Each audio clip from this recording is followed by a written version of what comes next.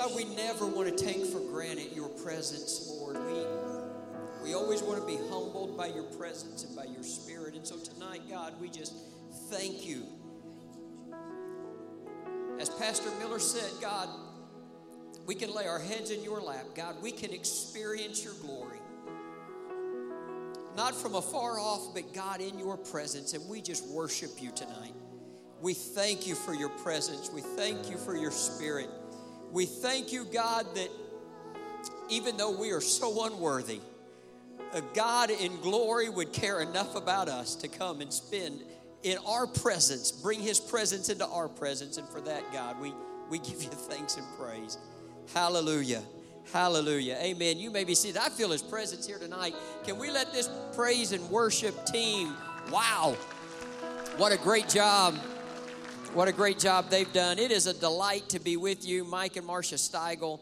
Now listen, I'm going to tell you, on the front end, I'm going to call people by their first names. I'm trying to get used to being on the executive committee and calling people by titles, and I'm just still not good at that. So I'm going to slip up and call people by their first names, and I apologize. I'm not being disrespectful, but Mike and Marcia, Bishop Steigel and First Lady are just dear friends of ours. We have known them for so many, many years. Have done around the world together, and we just love and appreciate them and the opportunity to be here. The DiPietrios, worked with them in South Georgia, and again have been in camps together, camp meetings together, just know them and love them, and they're just a great team, and we appreciate them. I see Don Chavis sitting back there in the back. Don, another one of our dear friends who is doing such a great work in world missions. I just encourage you to swing by Don's table, the work that he's doing with Europe's Child and the ministry that they're doing over there. Brother Don, stand up so everybody can see you. We appreciate you and your heart for missions, and believing with you that God's going to get that total amount of money in, and you're going to be on the field, and we're going to see the work that you're doing among orphans and the least and the last and the lost, and thank you for that. It's great to have Lori with me. I'm always better when she's with me. We've got 3 kids, 2 grandbabies, and so the grandbabies are more important than me. So if they're in the picture, she's not with me. She's with them. And so, but it's always good to have her with me. And she's got some books in the back if you want to swing by there. When we were in South Georgia, pastors' wives in South Georgia came together and put together a book on ministry and on how to just do ministry as a pastor's spouse.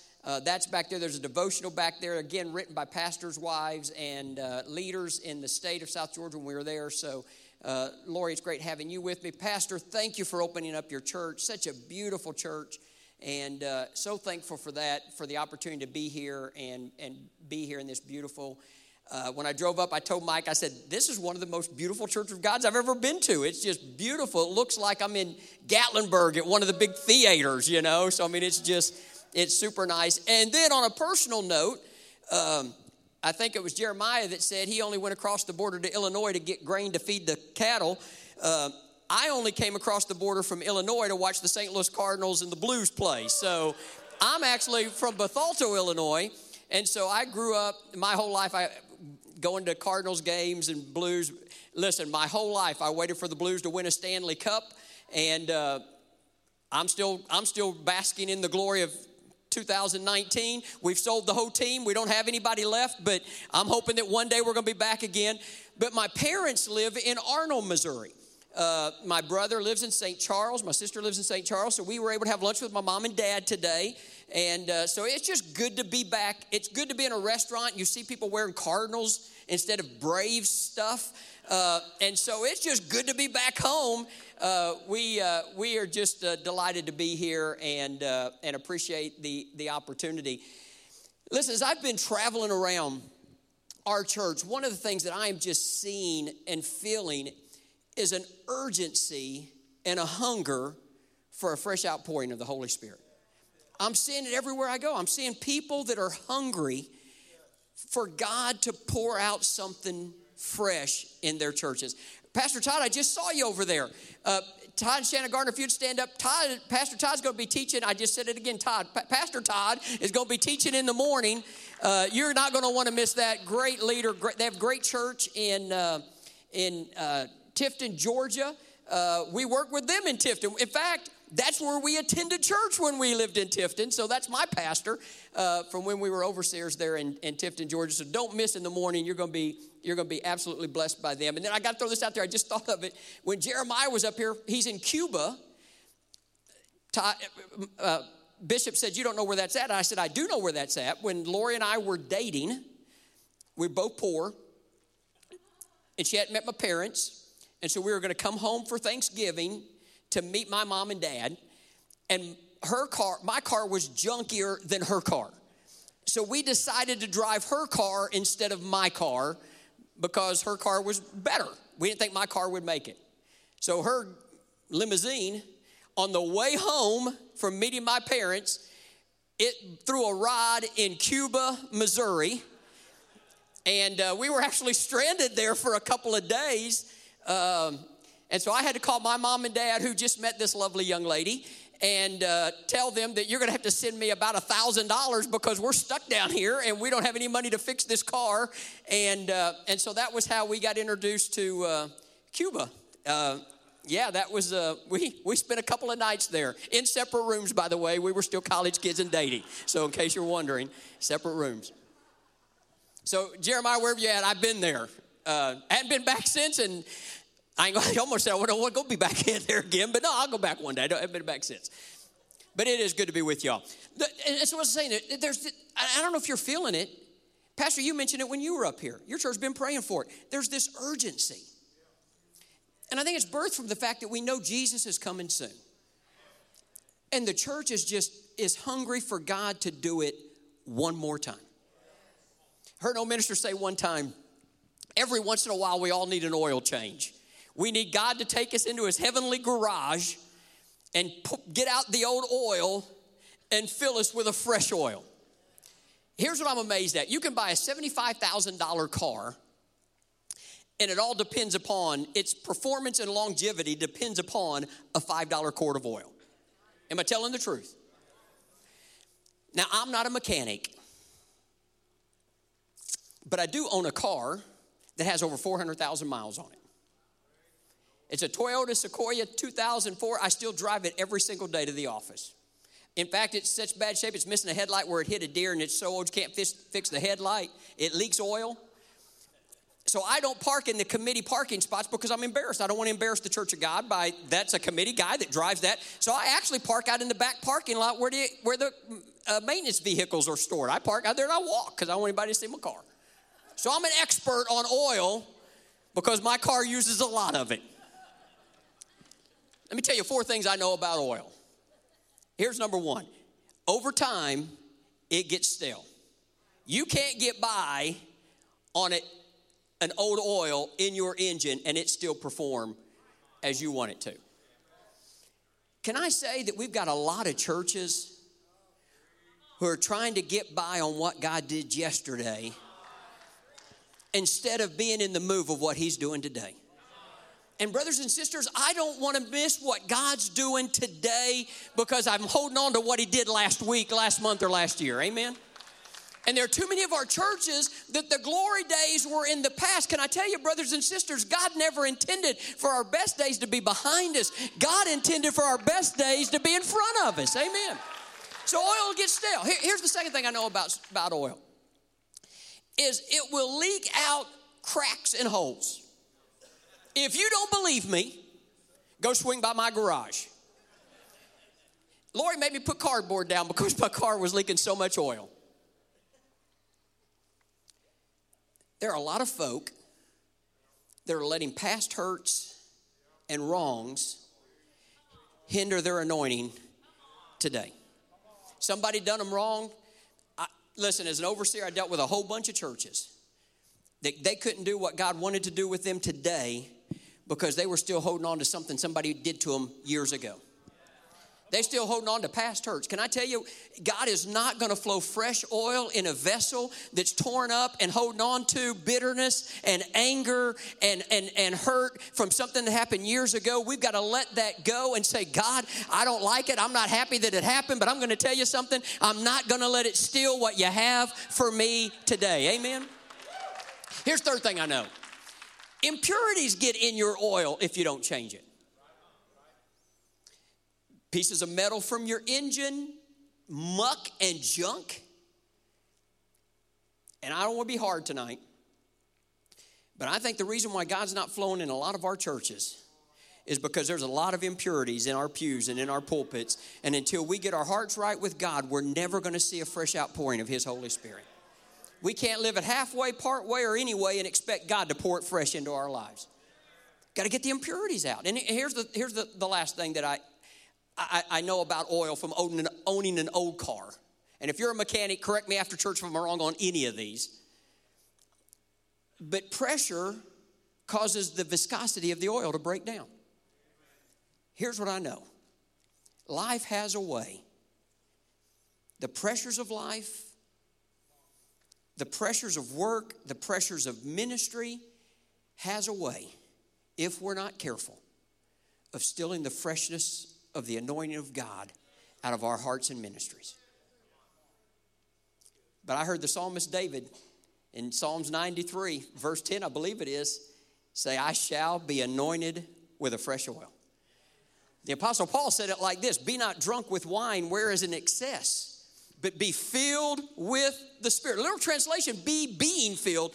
The literal translation is be continually filled with the Spirit. Brothers and sisters, it's time that the church stand up and say, I'm not satisfied with what was, what I had, or what you did. God, I'm coming to the fountain for a fresh outpouring of the Holy Ghost. I want it fresh. Amen. I want a fresh outpouring. I want a fresh touch. Too many of our churches are living on what was instead of moving in what is. Okay, now let me give you this, and we're going to look at the scripture. We're going to look at 2 Kings chapter 4, verses 1 through 6 in just a minute. But let me show you this first, because I think it's important to understand. There are three ways of looking at how the Holy Spirit moves in our church today. There are those who think it only happened for the apostles. They believe that the move of the Holy Spirit ceased when the apostles, after the apostles established the church, there was no longer a need for the Spirit to be poured out into the church. So it ceased with the apostles. There are some who believe that God chooses to pour out His Spirit over here, over here, over there. And Pastor Ken, let me tell you what that does. That creates people who chase, I call them church hoppers.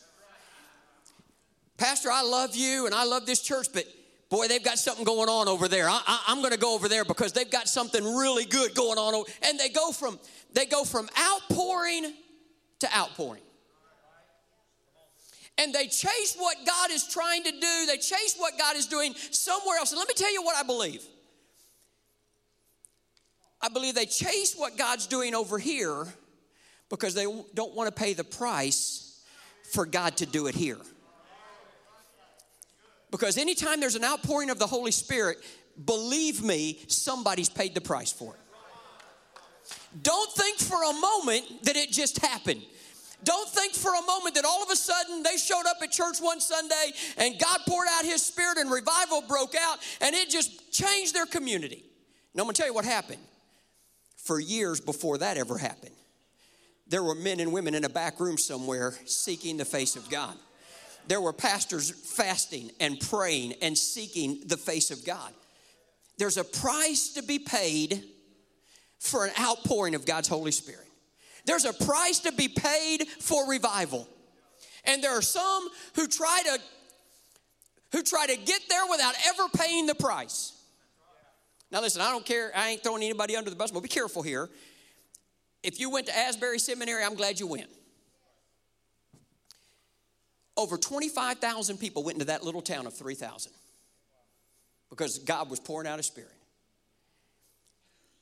Can I tell you, 22,000 of them folks could have stayed at home and got hungry and got on their faces before God?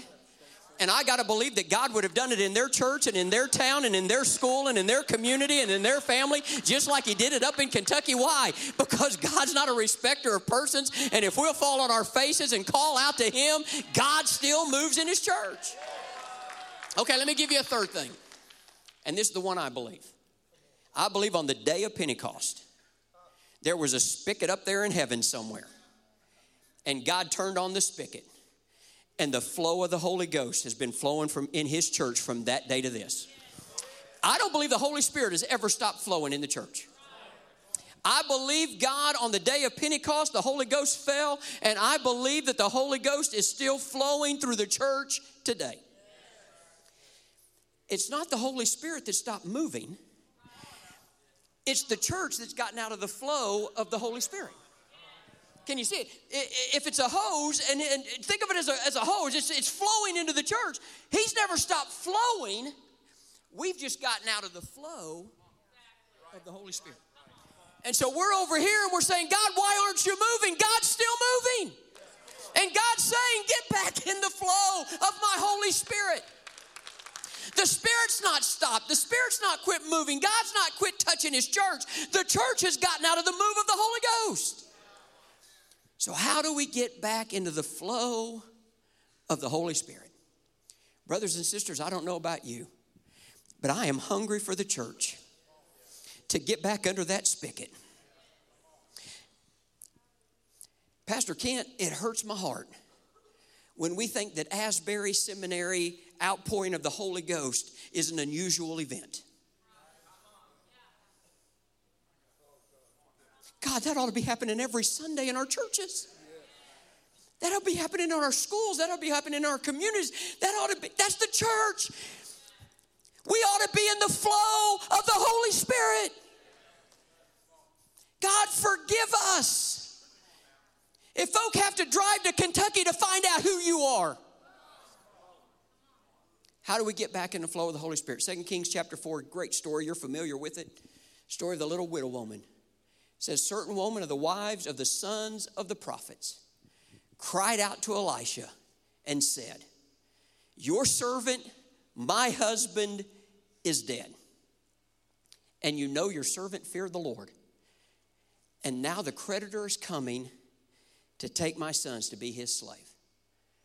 And Elisha said to her, what would you have me do? Tell me, what do you have in the house? And she said, your maidservant has nothing except a jar of oil. And Elisha said, go everywhere to all of your neighbors, borrow in vessels, empty vessels, not just a few. And then when you come in, shut the door behind you and your sons, pour into those vessels, setting aside the full vessels. And then verse 6, she did what he told her to do. And the Bible says it came to pass, she said to her son, give me another vessel. And her son replied, there is not another vessel. And the oil ceased. 5 things that I think if we're going to be a church in the flow of the Holy Spirit, we've got to see God do in our hearts and lives. Here's number 1. There's got to be desperation again. She cried out to the prophet. She was desperate.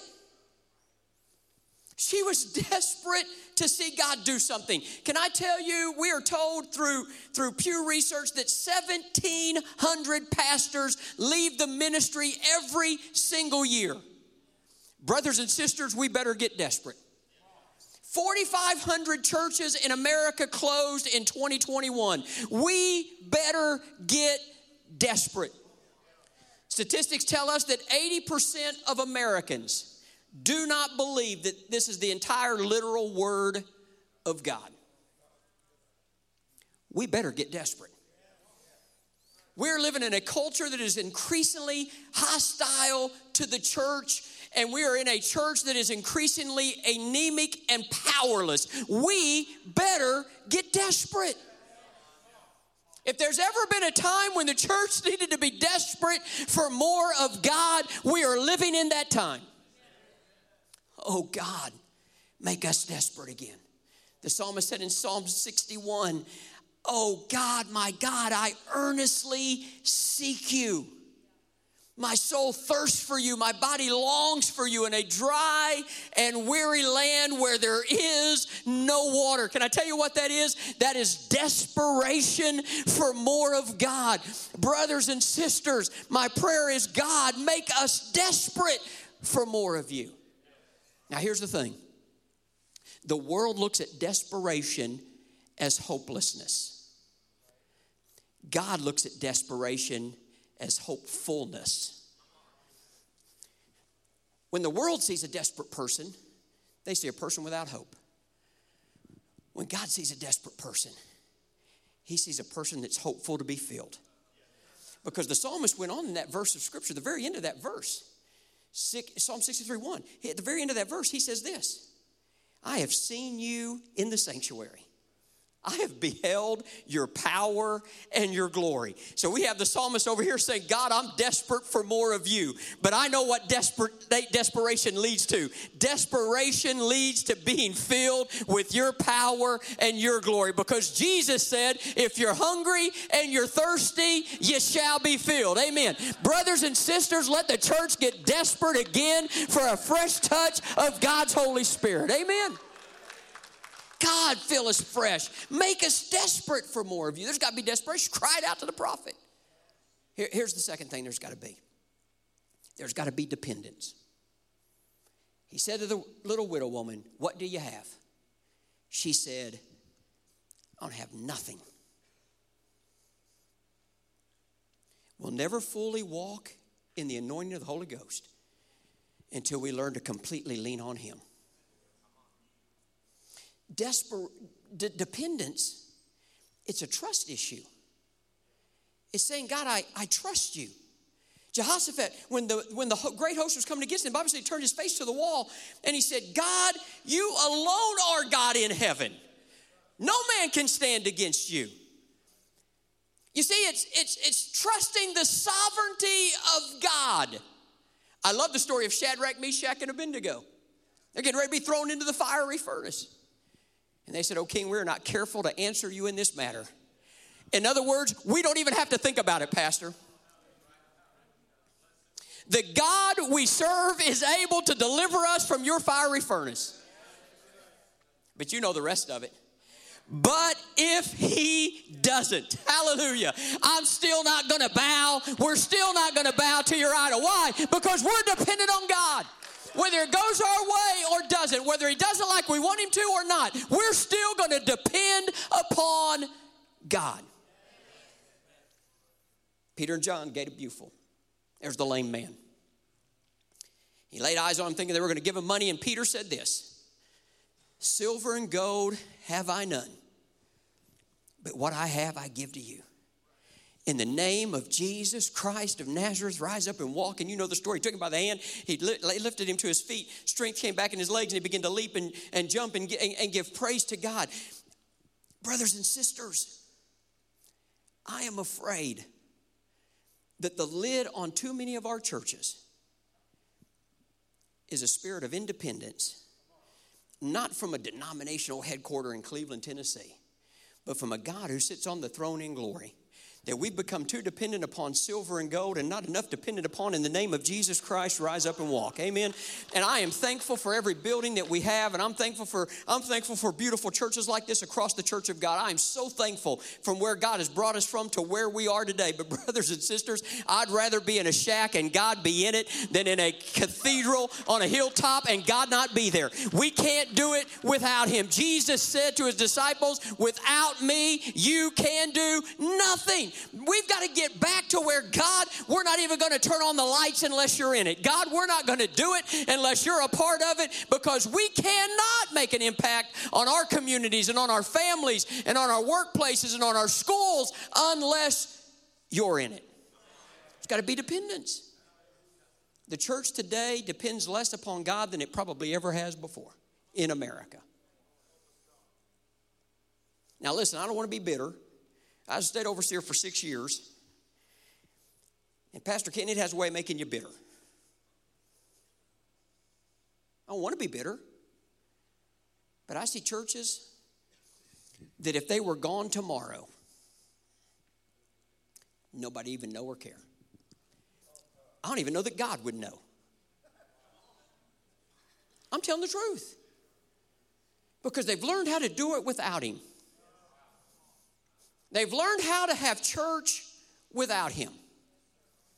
And God's not going to pour his spirit out fresh in a church that's just going through the mechanics and the routines and the motions of church without, listen, there's got to be the presence and the power of the Holy Ghost. And God, we're not going to do it unless you're in it. That's why our altars are barren. That's why our churches are declining, because we've tried to do it without him. We've got to move back to a place that says, God, like Moses said to him, Lord, if you don't go, we don't go. If you're not in it, we're not doing it. God, if you're not going to be there, we're not going to be there. We've got to have dependence. Here's number 3. Got to be obedience. She did what he told her to do. Here's what I know about obedience. It's not always comfortable. What do you have her do? She had to go around to her neighbors and tell them the story. They weren't just going to give her a vet. Why do you want an empty jar for? Well, I don't have any money. We owe money, and they're going to come take my sons. It wasn't comfortable. But obedience rarely is. But here's what I am convinced of. If a church doesn't walk in obedience, if we don't walk in obedience, God is never going to pour his Spirit out fresh into our churches and into our lives. Not going to happen. We've got a daughter, she's actually a little older now. This is probably 3 or 4 years ago. She was 15, 16 at the time, and Lori wasn't home, and it was just Sarah and I had to go to a meeting, and we had dishes in the sink. And so I asked Sarah, I said, do you mind to do the dishes? I've got to go. I'm running late. I've got to go to this meeting. No, sure, I'll take care of them, Dad. I leave, go to my meeting. I come home, there's still dishes in the sink. And so I said, Sarah, I thought you were going to do the dishes. She said, I did. I said, no, there's still dishes in the sink. She said, no, those are your dishes. I did mine. Okay, now listen. Pastor, that's funny tonight, but it wasn't funny back then. 5 years has helped me deal with this, but back then it wasn't funny. But there's a lot of us that treat God that very same way.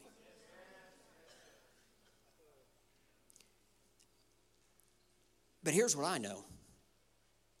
It's a little story you find in Samuel where the prophet meets the king, and the king's coming back with cattle that he's going to bring back as a sacrifice. And the prophet said, what are you doing? And he said, I'm bringing these back to bring as a sacrifice to God. But here's what I know. God doesn't need our help. He needs our obedience. And so the prophet says to the king, now listen, we all know that we ought to give up a sacrifice of praise. We all know that, right? We know we ought to offer up sacrifice of praise. We know we ought to worship. But here's what the prophet says. The prophet says to the king, obedience is better than sacrifice. Don't think for a moment. And I know, listen, I believe God moves through our worship, and I believe God moves through our praise. I'm not negating that. But don't think for a moment that we can live like the devil Monday through Saturday and roll up into church on Sunday morning and lift up our hands, and because the music sounds good and the singing's great, that all of a sudden God's going to be moved. The holy God in glory is going to be moved by your worship.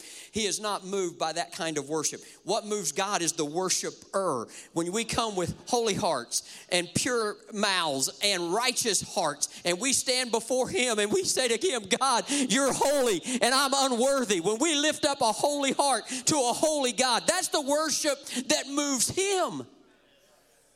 But it begins with obedience.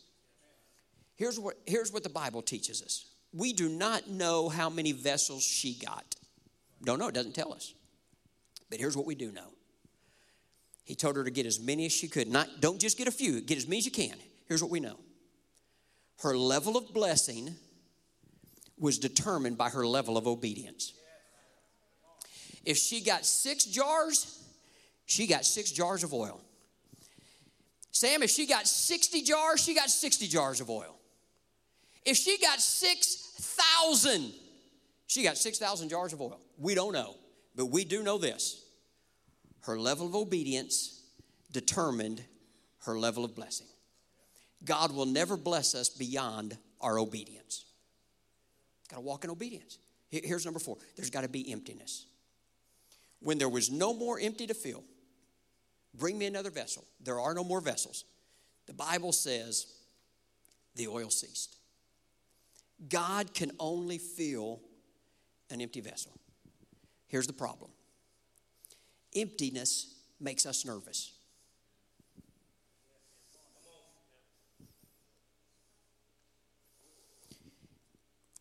Because we focus on the content. God focuses on the vessel. We see the content. God sees the vessel. God's not nervous with emptiness. You're talking about the same God who stood on the edge of nothingness and with his words spoke a universe into existence. God's not nervous about empty. But we come to church and we're so full of junk and stuff and stress and anxiety and pressure, and we say, God, here's my cup, fill it up, and we're already filled to the top. Before he can ever fill us full, he's got to first empty us out. But here's the thing. I don't know if this ever happened to you. It happens to me all the time. If I know we're going to go somewhere for a good meal for dinner, I always say to Lori, I'm going to eat light at lunch because I want to be hungry when we go eat dinner tonight. You don't go fill up before you go to the buffet. You want to empty out before you go to the buffet. You see, being hungry is not a bad thing. Being hungry is a good thing. Being empty is not a bad thing. Because Jesus said, those that hunger and thirst shall be filled. And so even though our flesh pushes back on empty, and our flesh pushes back on desperation, and our flesh pushes back on hungry, our spirit says, as the deer panteth for the water, my soul longeth for thee, O God. Amen. We got to get to the place where we say, God, empty me out of all the stuff that's not of you. God, if there's anything in there that's not of you, if there's anything in there that's hindering a revival, if there's anything in there that's hindering a fresh outpouring, if there's anything in me that's keeping it from happening, God, empty me out so that I can be filled. Amen. Empty us, oh God. And then here's number 5. The oil only flowed when it was poured out. It only flowed when it was poured out. Now let me meddle a little bit here. God will never pour out on a church that doesn't take it out into the community. Never happened. Now you may have a good service where you get goosebumps and you feel good about it, but God will never send revival to a church who's not stewards to take it to the community. Because God doesn't do it for what happens in here. He does it for what we do out there. And here's what happens. It's easy to become consumed with what happens in here. Pastor, we were talking about it before church. And walk past a sinner out there who needs Jesus as their personal Savior. I share with you some of the stuff I dealt with as an overseer. I remember probably one of my, there's some things you just never forget. This is one of those things I'll just never forget. It was a little church, little stage, much, probably the size of that little area over there. And the youth started a youth drama team. So the pastor moved the piano off the stage so that the kids would have room to do their drama. And a 2-year battle ensued. Lost a bunch of folk. And so finally I had to go over there and meet with the district overseer. Said I can't do anything with him. I went over there and meet with him. And here's what I told him. Y'all ought to be ashamed of yourselves. Because for 2 years, you cared more about where a stupid piano sat in this church building than folks all around this church that have been dying and going to hell. And you've cared less. And brothers and sisters, I've got to believe. Pastor, I've got to believe. God cares more about a sinner lost out there tonight than he does about the color of our carpet or whether we have pews or chairs or lights or dark or what kind of music or where the instruments sit. I got to believe God cares more about a harvest that is on its way to hell, and we are the only ones between hell and them. And we spend so much time without ever being poured out into our community. And we wonder why. Where's revival?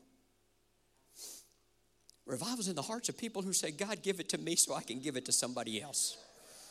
Revival's in the hearts of the people who are falling on their faces and saying, God, give me souls or I die. Revival's in the hearts of the people that say, God, bring life to our altars again. Let families be healed. Let broken lives be mended. Let those that are sick come to a place. Listen, the church used to be a place where those who needed prayer, they said, you got to go over there because that's where they get a hold of God. Why? Because we were poured out. God never does anything for it to stay in here. Doesn't do it. He does it so we can take it out there. And if we're going to walk in a fresh flow of the Holy Ghost, it's got to be, God, fill me so I can go fill somebody else. God, fill me so that when I walk in the halls of my school, those kids around me know there's something different about them. Something's happened to them. There's something that's taken place in their lives. He does it so that we can be poured out. Is God still flowing in his church today? You better believe he is. And I am convinced you don't have to chase it. You don't have to get on a plane and fly to Kentucky. You don't have to get a plane and fly to Lee University or any other university. If my people, which are called by my name, can I tell you, he still hears our prayers. God still hears the prayers of his church. He still hears the prayers of his people. God is looking for a desperate people who will say, God, I want to see a fresh outpouring of your Holy Ghost one more time. God, my church needs it. My community needs it. My family needs it. My school needs it. My work needs it. God, one more time, will you pour a fresh outpouring of your Holy Ghost among your people? Hallelujah. Stand with me. Hallelujah. God, I'm hungry for a fresh touch. As the musicians are coming, let me just ask you. You say, Gary, I'm hungry. Would you lift your hands? Is there anybody here tonight, you're just hungry? Hallelujah. God, I'm just hungry. Are there some pastors here that say, Gary, I'm hungry?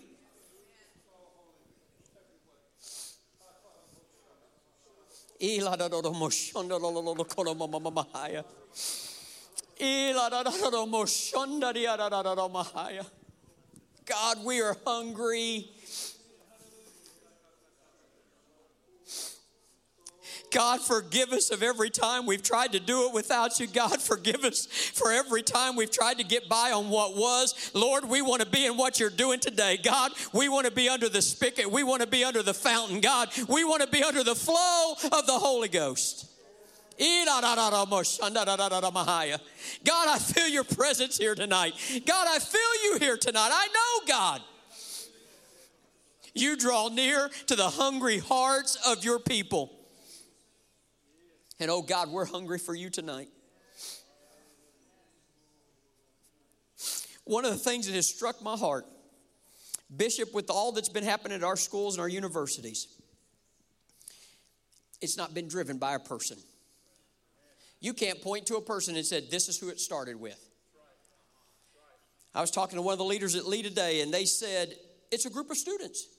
Not even one student. It's a group of students. It's a prayer team. It would be like a fraternity or what. It's a prayer. They've been praying. This group's been together for years. They've been praying for years. Just a group of students. But on that day, all of those prayers that they had been praying, all of those tears that they'd shed, all of those times they cried out to God, on that day. But here's what I know about the outpouring of the Holy Ghost. It's not going to be exploited.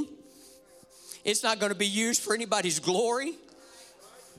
When God pours out his Spirit, it's for his glory and for his honor and for his purpose and for his people. And here's what I know. If we'll get out of the way and just say, God, we need you.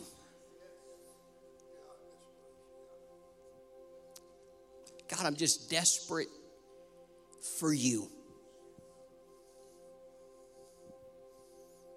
Even if nothing ever comes of it for me, I'm just desperate for you. God, if my church don't grow us by a single person, but you bring revival to my community, I'm just desperate for you. God, if I never get elected to a state council, but you bring revival to my community, I'm just desperate for you. God, if no one ever even knows my name or recognizes anything I do, but if you'll bring revival to my town, God, I'm desperate for you. Because it ain't about you and me. It's about him. And here's how I want to finish tonight. If you're just desperate for him, would you just come and find a place up here tonight? God, I'm just desperate. God, I want you in my church. Would you just, as they sing, would you just come and find a place? Hallelujah. Hallelujah.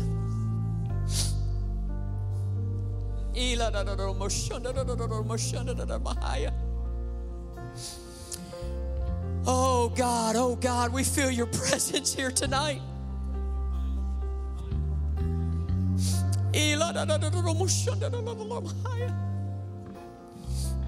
God, hear our desperate cries. Hear our desperate cries.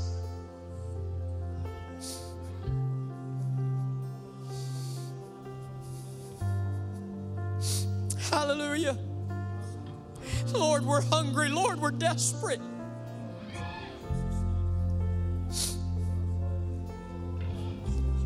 God, we don't want to chase an outpouring. We want to chase you, God. We don't want to chase a move somewhere. We want to chase you.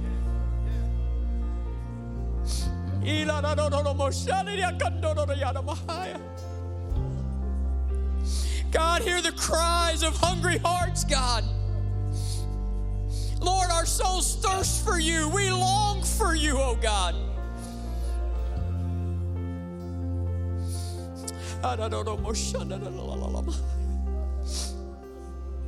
Just press into him tonight. Would you do it? Just press into him tonight. Hallelujah. God, we're not going to stop. We're not going to quit. God, we're committed. We're committed to seeking your face. We're committed to seeking your hand and your heart, God. We're committed to seeking you. Oh, hallelujah. Hallelujah, hallelujah. Hallelujah. Thank you, Jesus. Thank you, Jesus. Thank you, Jesus.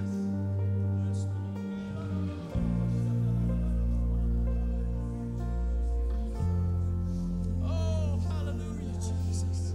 Hallelujah, Jesus. Thank you, Jesus.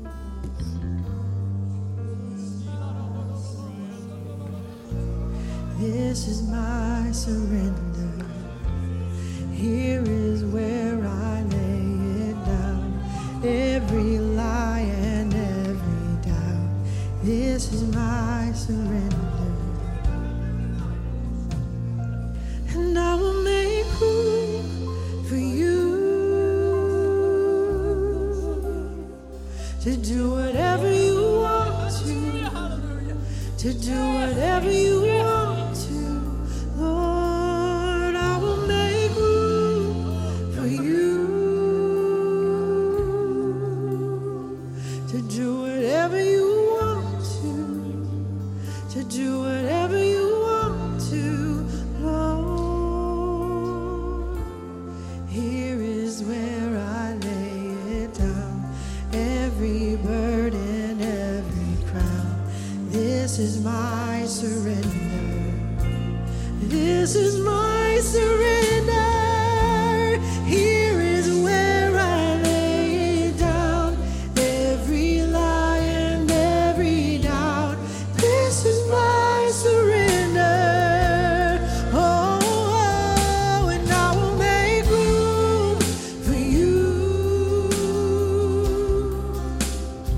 to do whatever you want to do whatever you want to. Lord, I will make room for you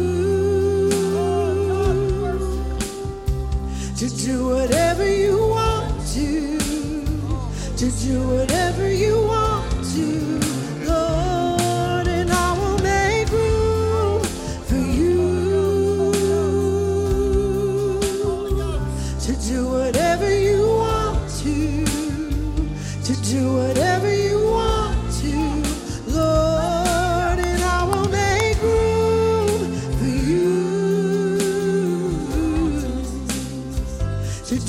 whatever you want to do whatever you want to, Jesus.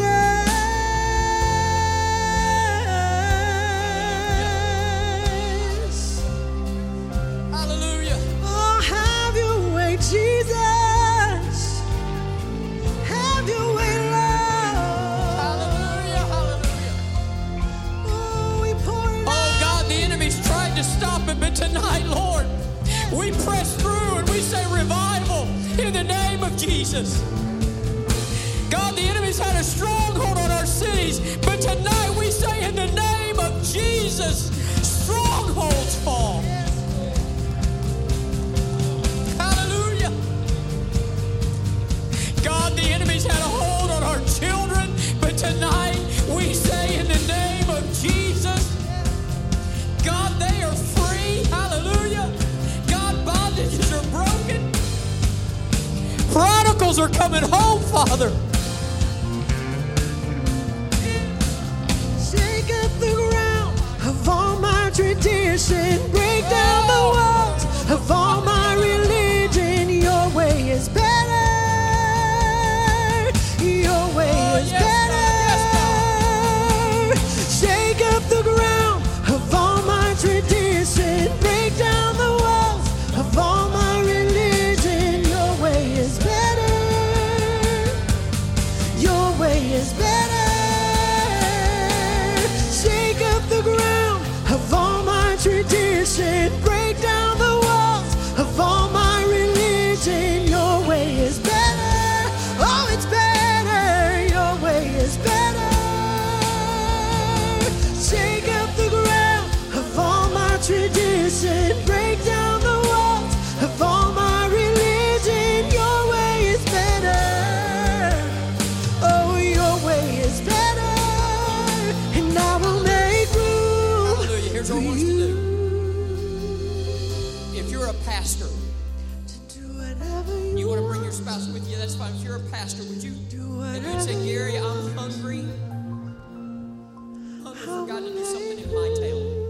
for you. I want you to come stand right down here in the middle. Would you come, pastors? If you're here and you're a pastor, Do whatever you want. and you say, I'm hungry for God to send revival, we've been praying for it.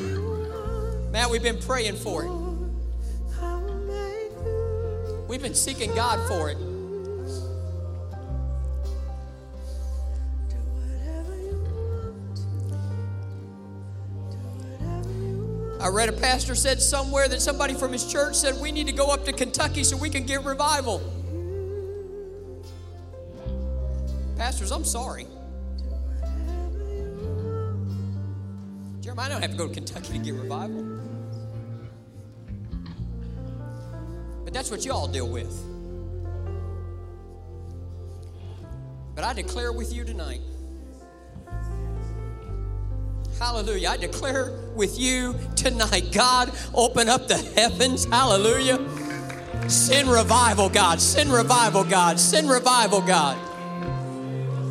Would you just find a pastor standing right there beside you? Would you find somebody standing right there beside you? Let's pray for one another. God,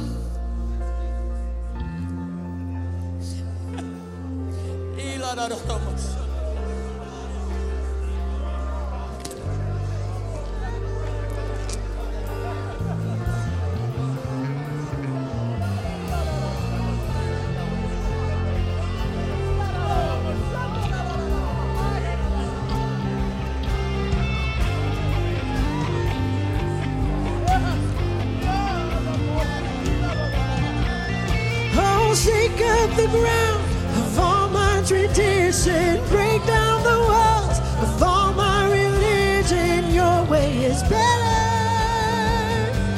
Your way is better. Shake up the ground of all my tradition. Break down the walls of all my religion. Your way is better. Your way is better. Shake up the ground of all my tradition. Break down the walls of all my religion. Your way is better. Oh, it's better. Your way is better. God, shake up the ground of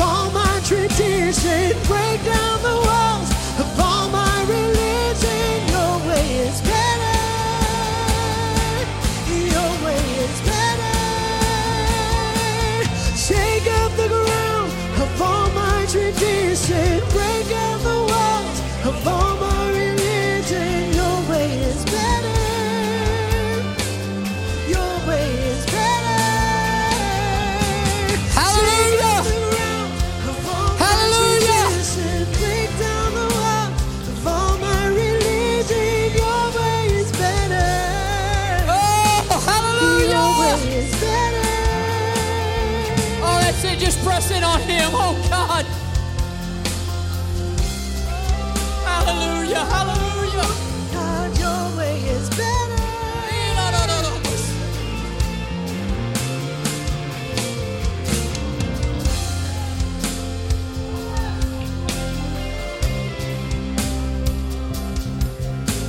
Oh God, hallelujah.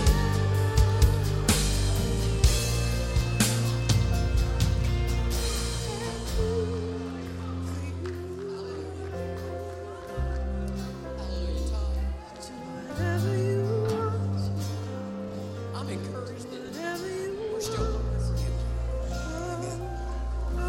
And there's a lot of folk that given up on the church. That we stand here tonight, and this is proof that there's still a remnant who's out there that say, even if nobody knows who we are, knows where we're at, or knows what we're doing, there's still a remnant that says, God, we're going to stand in the gap for this generation and this culture and for our towns and our communities and our cities, and we refuse to stand by and watch them go to hell without us doing something about it. Revival is coming. Amen. Revival is coming. Revival is coming. And I'm not talking about splattered around the country. I'm saying God's going to pour out His Spirit in His church again. And in this last day, it's not going to be here or there. It's going to flow through the church. And it's going to transform communities before He splits the clouds and comes back to take us home. There is a hunger in the church. And this is proof of it tonight. God, we're still hungry for you.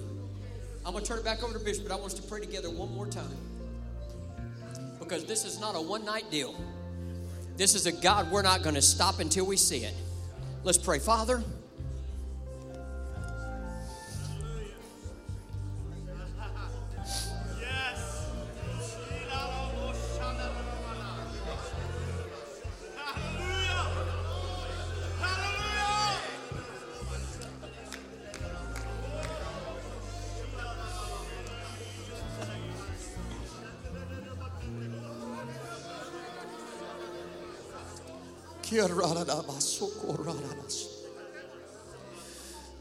Father, for every desperate heart, pour it out. Pour it out tonight. Come on, somebody lift up your hands. It was the Apostle Paul that said, I wish all men everywhere would lift up holy hands without arguing, without debating, and just call out on His name. Father, for all those hearts who have become calloused, soften our hearts tonight that we may know you, God. Father, rain down. We don't need yesterday's rain. We need today's outpouring. Father, we lift up our hands and we receive it now. You said, he that has an ear, let him hear what the Spirit is speaking tonight, God. Open up our ears that we may hear your voice tonight. Soften our hearts today, God. Come on, somebody lift up your hands and just receive it. Come on, receive it. Receive what He's saying tonight. Father, we want to hear your voice. We want to hear your voice tonight.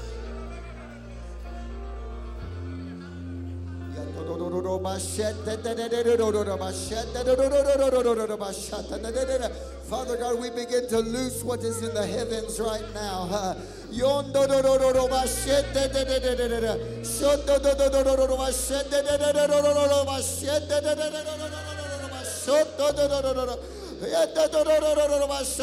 The miracles and the signs and the wonders, Father God. We take it out, God. Every expectation and every limit that we have put upon you, Father. Whatever it looks like, whatever it sounds like.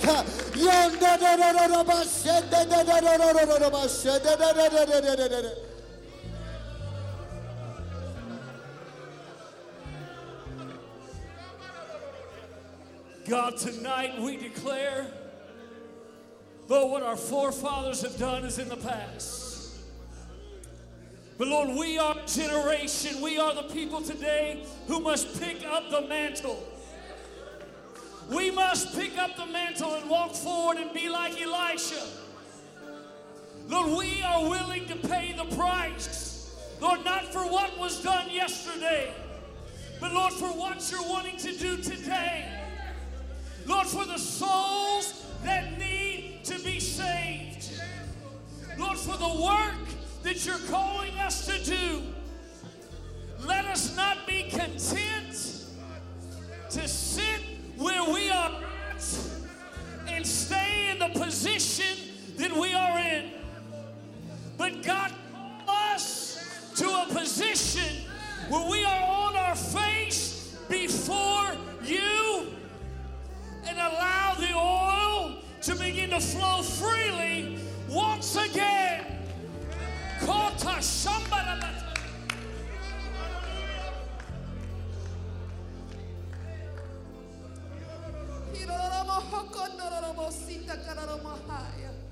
Father God, I just ask that you come in this place tonight, God.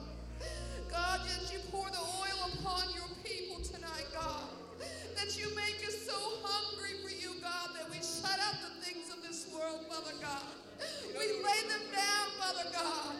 And we go forward, God, marching, God, as warriors for Christ, for your nation, God.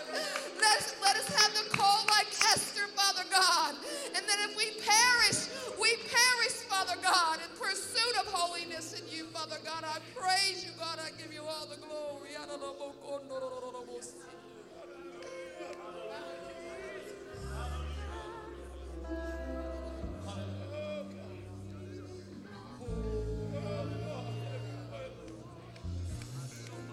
Oh, just let the anointing fall today. Hallelujah. Let it be poured out from this generation, Lord. Hallelujah. Onto that one that is coming up, Father God. The one that is coming behind us, the one that has the fire to move us forward. Hallelujah. We are not stuck in the past, but we are moving over to the Jordan, Lord. That we're passing over to the promised land that you have given to us, Lord. Father God, I just ask that we would be open, Lord, that our hearts would be willing. Father God, that we would not be stuck, Lord, but that we would be willing to step into what we don't understand sometimes, Father God. Oh, hallelujah.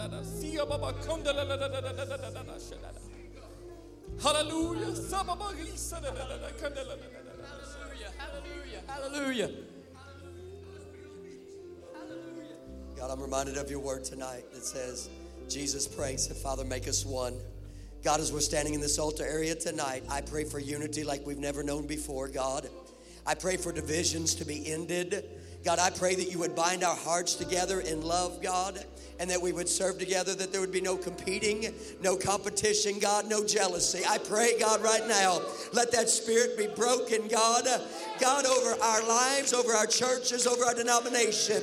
And Father, as I'm praying right now, God, as revival is being poured out, not just for our cities, God, not just for our denomination, but every church that's in our city, God, let us partner together, Father, that they would receive the baptism of the Holy Ghost, God.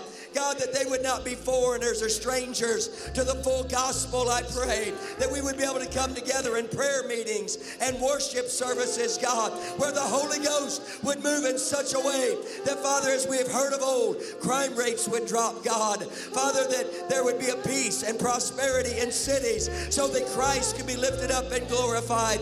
You said that they will know that you're my disciples if you have love one for another, God. Let your love flow in us tonight, Father, as revival is being poured out, that we would love everybody that we come into contact with, God. Hallelujah. Bishop, can I just be obedient for just a moment? Could we have Bishop and Sister Marcia come stand down here? I want, while all these pastors are down here, here's what I know. Anytime God wants to do something, there's going to be opposition from the enemy. And so I want you pastors and spouses, let's just gather around Bishop and Sister Marcia, and we're going to pray for them. Brother Ken, I'm going to have you pray for them. I'm going to bring it over here to you. Let's just pray for Mike and Marcia. Let's just ask God. Let's ask God for revival in Missouri. Amen.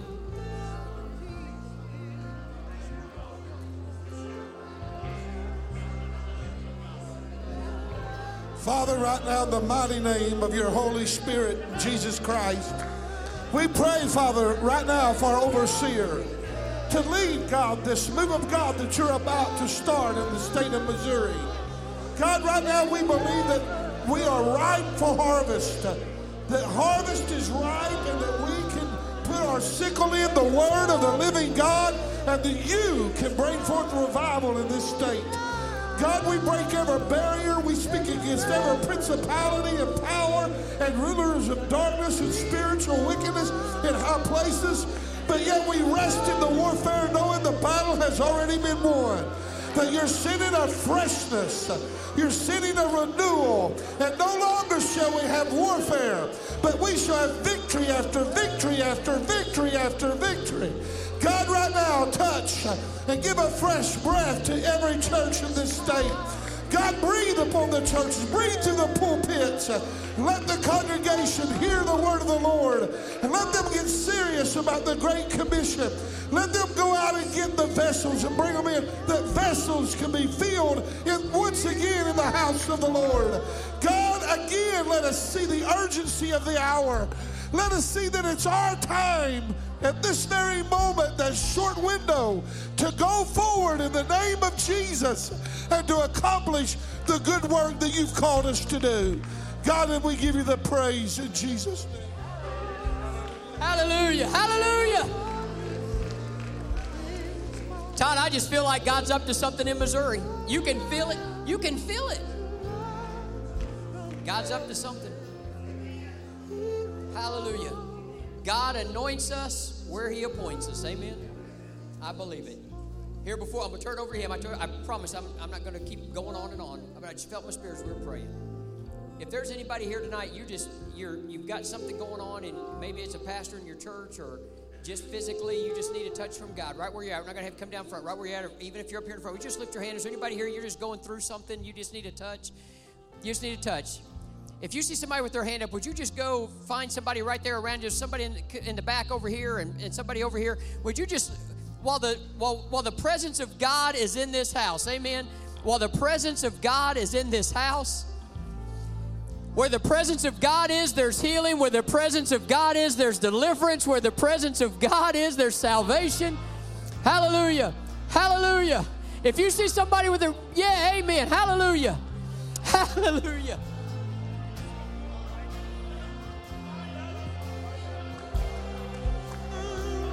Let your glory fill this house. Pour it out. Let your love run over here and now. Let your glory fill this house. Oh, pour it out. Let your love run over here and now. Let your glory fill this house.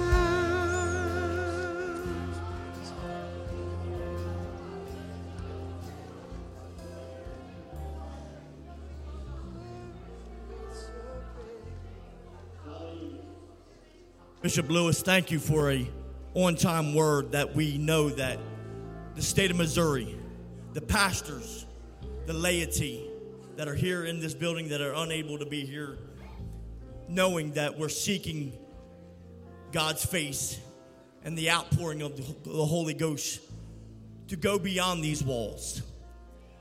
So I challenge you with an expectation when we dismiss tonight to come back tomorrow morning. We got Pastor Todd Gardner from Tifton, Georgia, and his wife, Shina. They have a word for us in the morning. You don't want to miss. It's going to start promptly at 10 a.m. So be here early, 9 o'clock. That would be great. Invite someone. Invite a friend. Someone that needs to be challenged, to be restored, to be revived, and just to see God's face.